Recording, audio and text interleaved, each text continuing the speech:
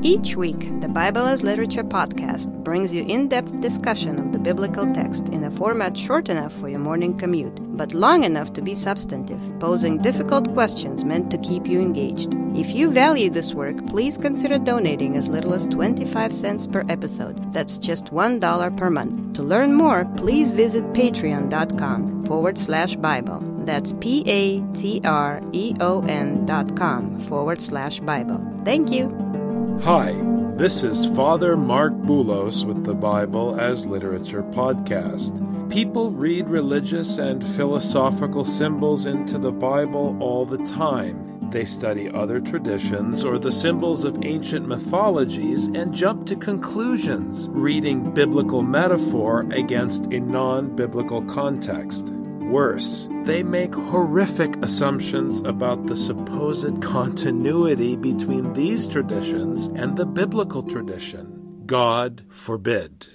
When the Bible employs such symbols from the ancient world, it does so not to endorse, but to co-opt in order to make its own point. For the Magi, this point is clear. The truth is definitely not in our stars, but in the hand of the one who both made the stars and controls them, the Father of righteousness. Richard and I discuss the Gospel of Matthew, chapter 2, verses 1 to 3. You're listening to the Bible as Literature.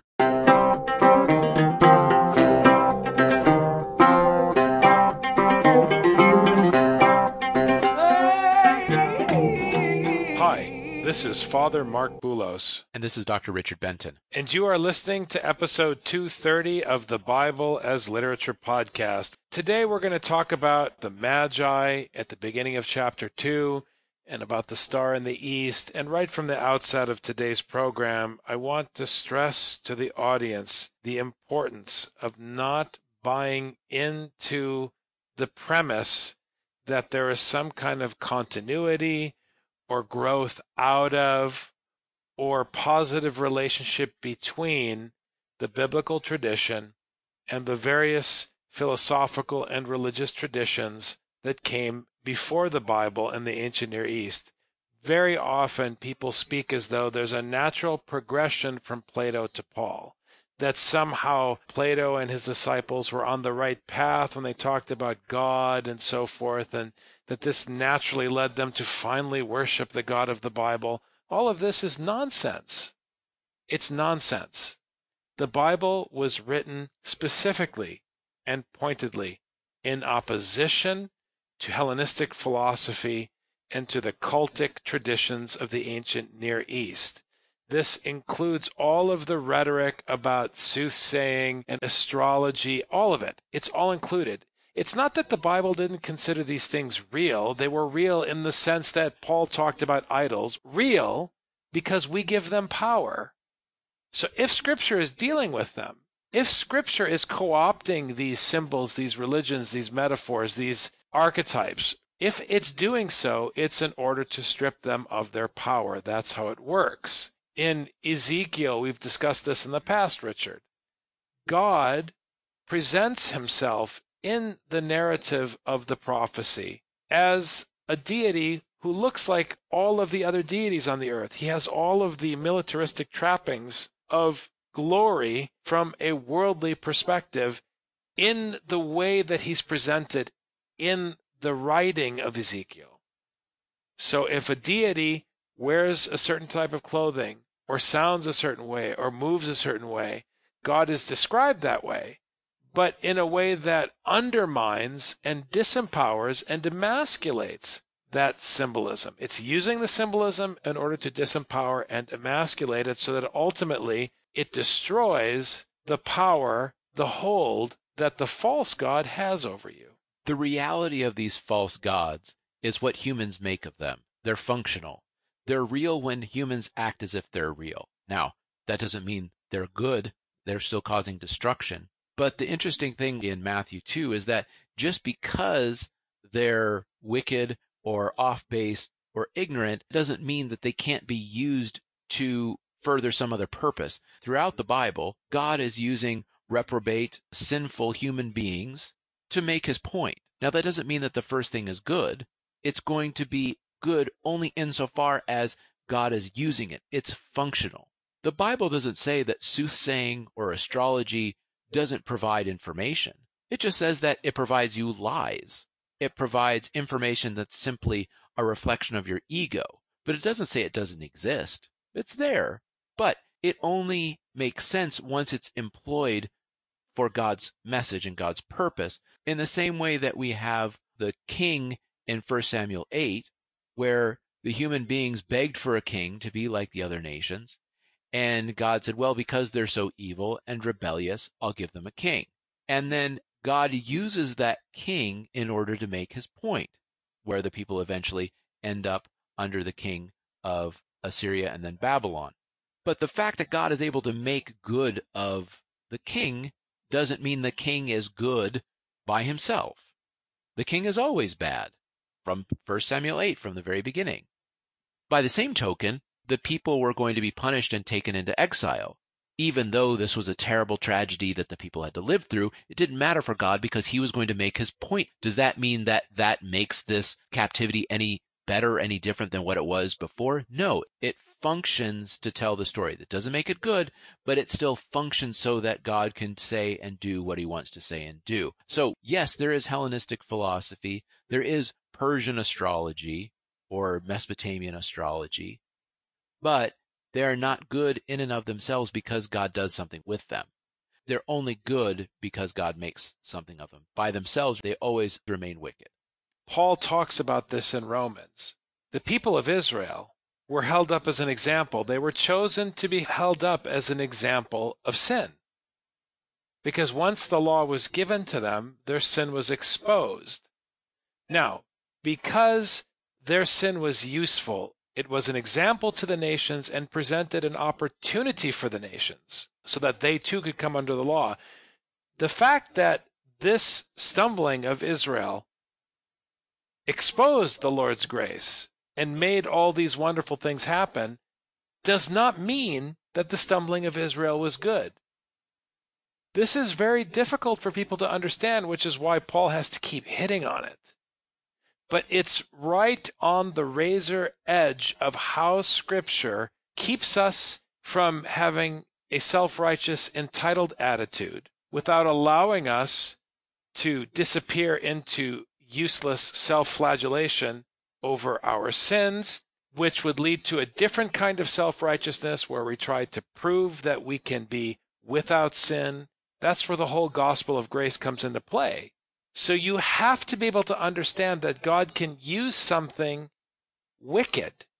Whether it's wicked from your perspective or wicked from his perspective, it doesn't matter. He's God. He can do what he wants. He can take anything and make it functionally good for his purpose.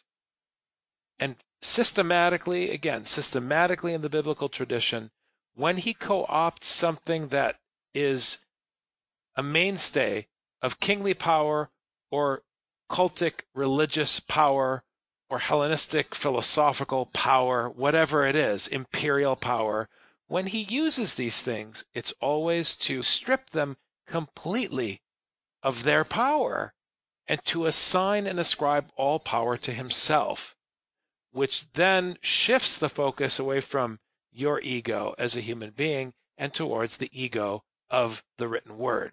The reason Richard and I are stressing this at the outset of Matthew chapter 2 is because too often people extrapolate from the story of the Magi that there's a natural progression between the astrology and the religion and the philosophy of the ancient world and the scriptural God, that somehow these things led them to the scriptural God. This is a very cheap and unenlightened reading of these few verses in Matthew.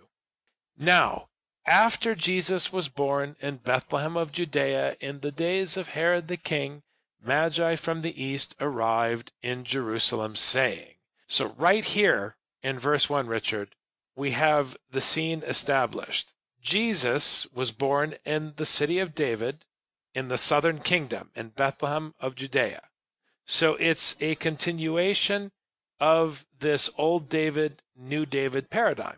So as we were saying, just as Scripture co-opts the symbols and the metaphors of all of the different cultic religions and philosophies and traditions in order to make its point, it's also within its own system, co-opting the symbol Bethlehem, co-opting the symbol Judea, in order to emasculate the Davidic line represented by Herod.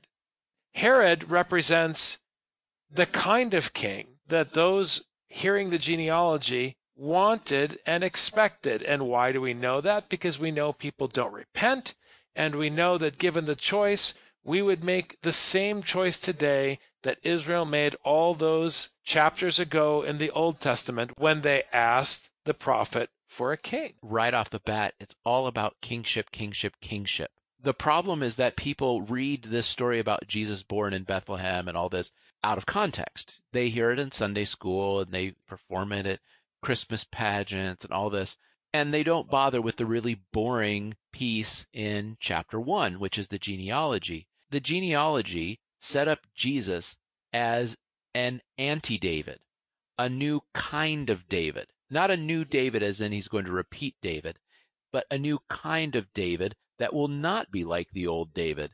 The old David was of the flesh, and we had the entire fleshly line, which we saw break at Joseph, and then we had this Jesus introduced by the hand, or better yet, the word of his Father, the Lord, his God. So we are setting up Jesus as a new type of king in chapter 1. And then here at the beginning of chapter 2, we begin with the plain old garden variety king we've had all this time, with a little bit of a twist in that Herod comes from this line of Jews who were converted, and so originally were not Jews, but in the early Roman Empire became Jews.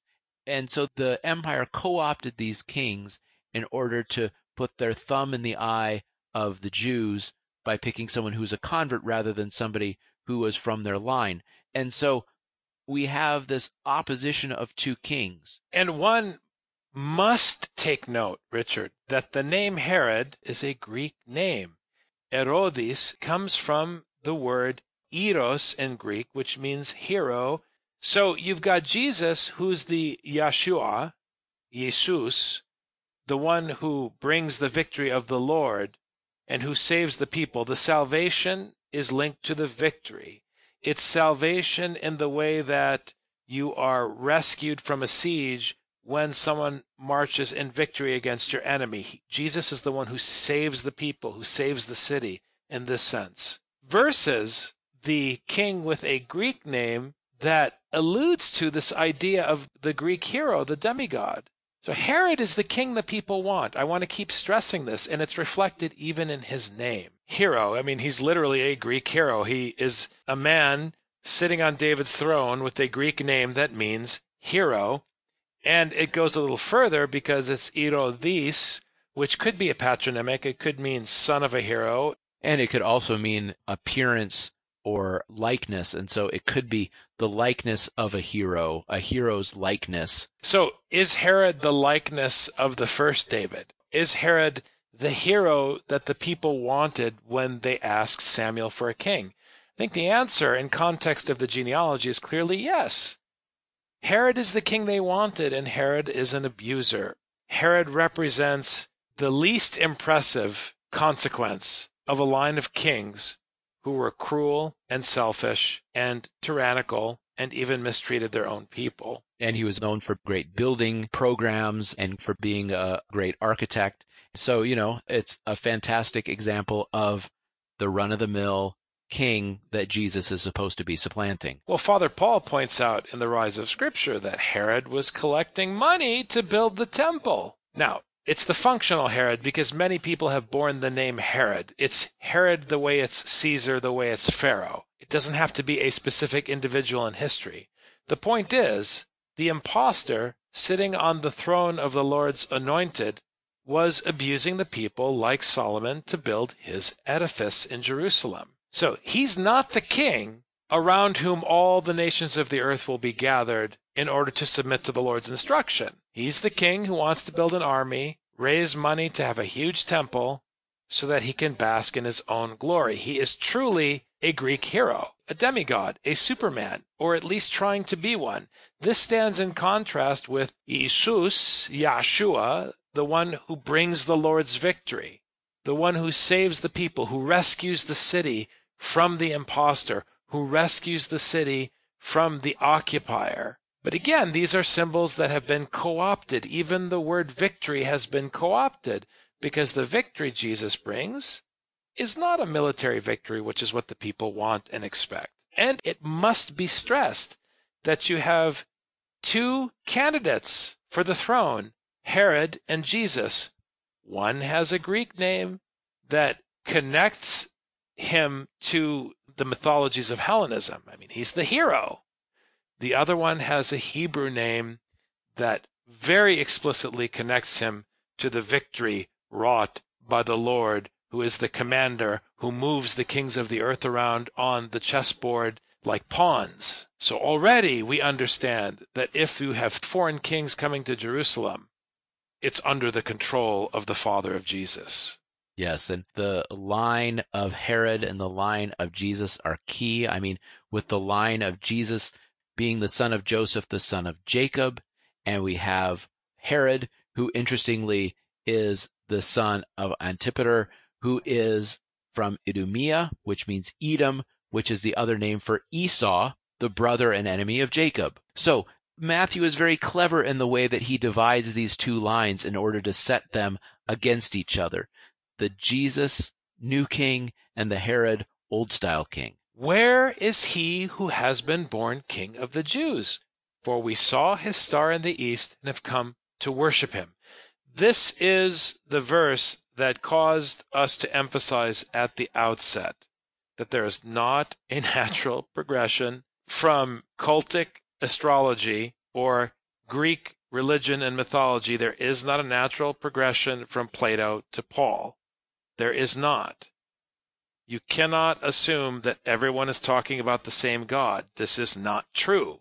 We have thousands and thousands of letters inscribed in the Book of Life trying to clarify that the gods that other people worship are not the same as the scriptural God.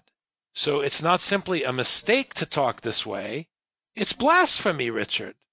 How can you say that the God Plato was talking about is the same as the scriptural God? This is blasphemy. Plato is an enemy of Scripture. Now, in our tradition, we have this beautiful hymn that we sing on Christmas, that those who worship the stars were taught by a star to worship Jesus, the Son of Righteousness. And it's the Son as an S-U-N, the Son of Righteousness. It's a play again on the metaphor of the stars. But the power of the metaphor of the star here in Matthew is that once again, the very thing that is a sign of this kind of false worldly glory, that is a sign of these false teachings, is now co-opted. It's not that it's a progression from there to here. It's not a progression. It's a complete co-opting of these symbols. Richard, we were talking earlier about the example where Paul talks about the unknown God in Hellenism. Where you have all these philosophers who are arguing about the nature of this God in very highfalutin terms, Paul comes along and treats them as naive, saying, I actually know about this God, and let me tell you about this God. It doesn't mean that the philosopher's talk was any less vain because Paul was able to at least elevate the conversation to something that made sense. What it meant is that Paul used their vain talk in order to make a point about the true God. Again, that doesn't mean that that gives validity to what they were saying. He used it for his own purposes, and this is exactly what we have here, where they follow this star because they believe in astrology. God then uses this star to lead them to God. But to do so does not mean that astrology now is true and we should all believe in astrology, or that God built upon astrology in order to create his theology. It doesn't make sense. He just used it for his own purposes. Astrology did not put them on a path toward Jesus Christ. I feel silly just having to say it. They were stuck with astrology. They were under the boot of astrology. And God decided to be merciful and play with them and adjust the map, just like he did with good old Jonah in that lovely little book, and get them to relocate to Mount Zion, not where Herod was, but where the true king, the true bringer of victory, Exactly. Jesus Christ, happened to be located. So when Herod, the king, heard this, he was troubled, and all Jerusalem with him. He should be troubled.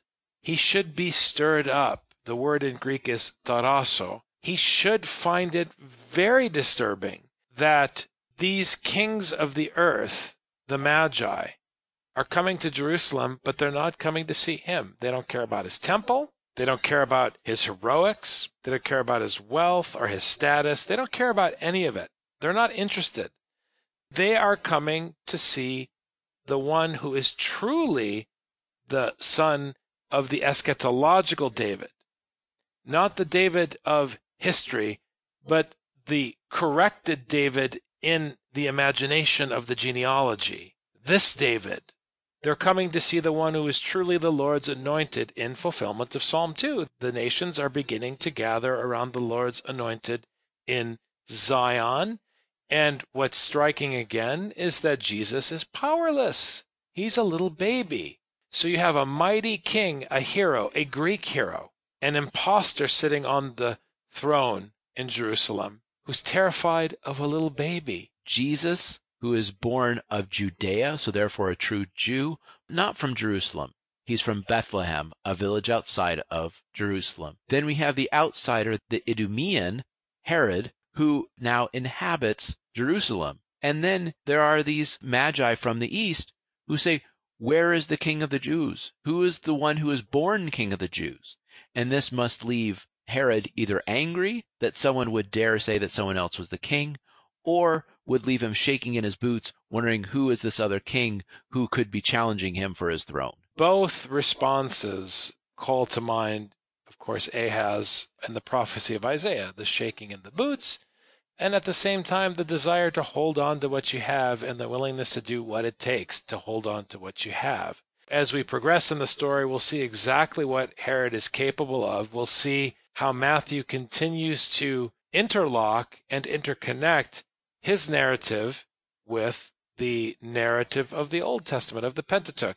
People have called Matthew a mini Torah because of this, and I think that's accurate to a point. It's not that Matthew by itself can replace the Old Testament, but Matthew by itself embodies the teaching of the Old Testament in such a way that it invites and pulls you back into the nitty-gritty of the Old Testament. So all of these patterns that will continue to emerge will continue to emphasize what we first encountered in the genealogy. It's kind of like the genealogy was the Big Bang at the very beginning, and everything after the genealogy is like an echo of that initial explosion. So we'll keep hitting these waves of Old Testament symbolism. But it's enough for today's episode. Again, Richard, to stress that this is a showdown between the Greek hero and the Semitic Messiah. It sounds impressive, the showdown between the Greek hero and the Semitic Messiah, and then you add that he's just a little baby, and you begin to understand that we're not talking about kingship in the same way, and we're definitely not talking about astrology or Greek philosophy. Thanks very much, Dr. Benton. Thank you, Father.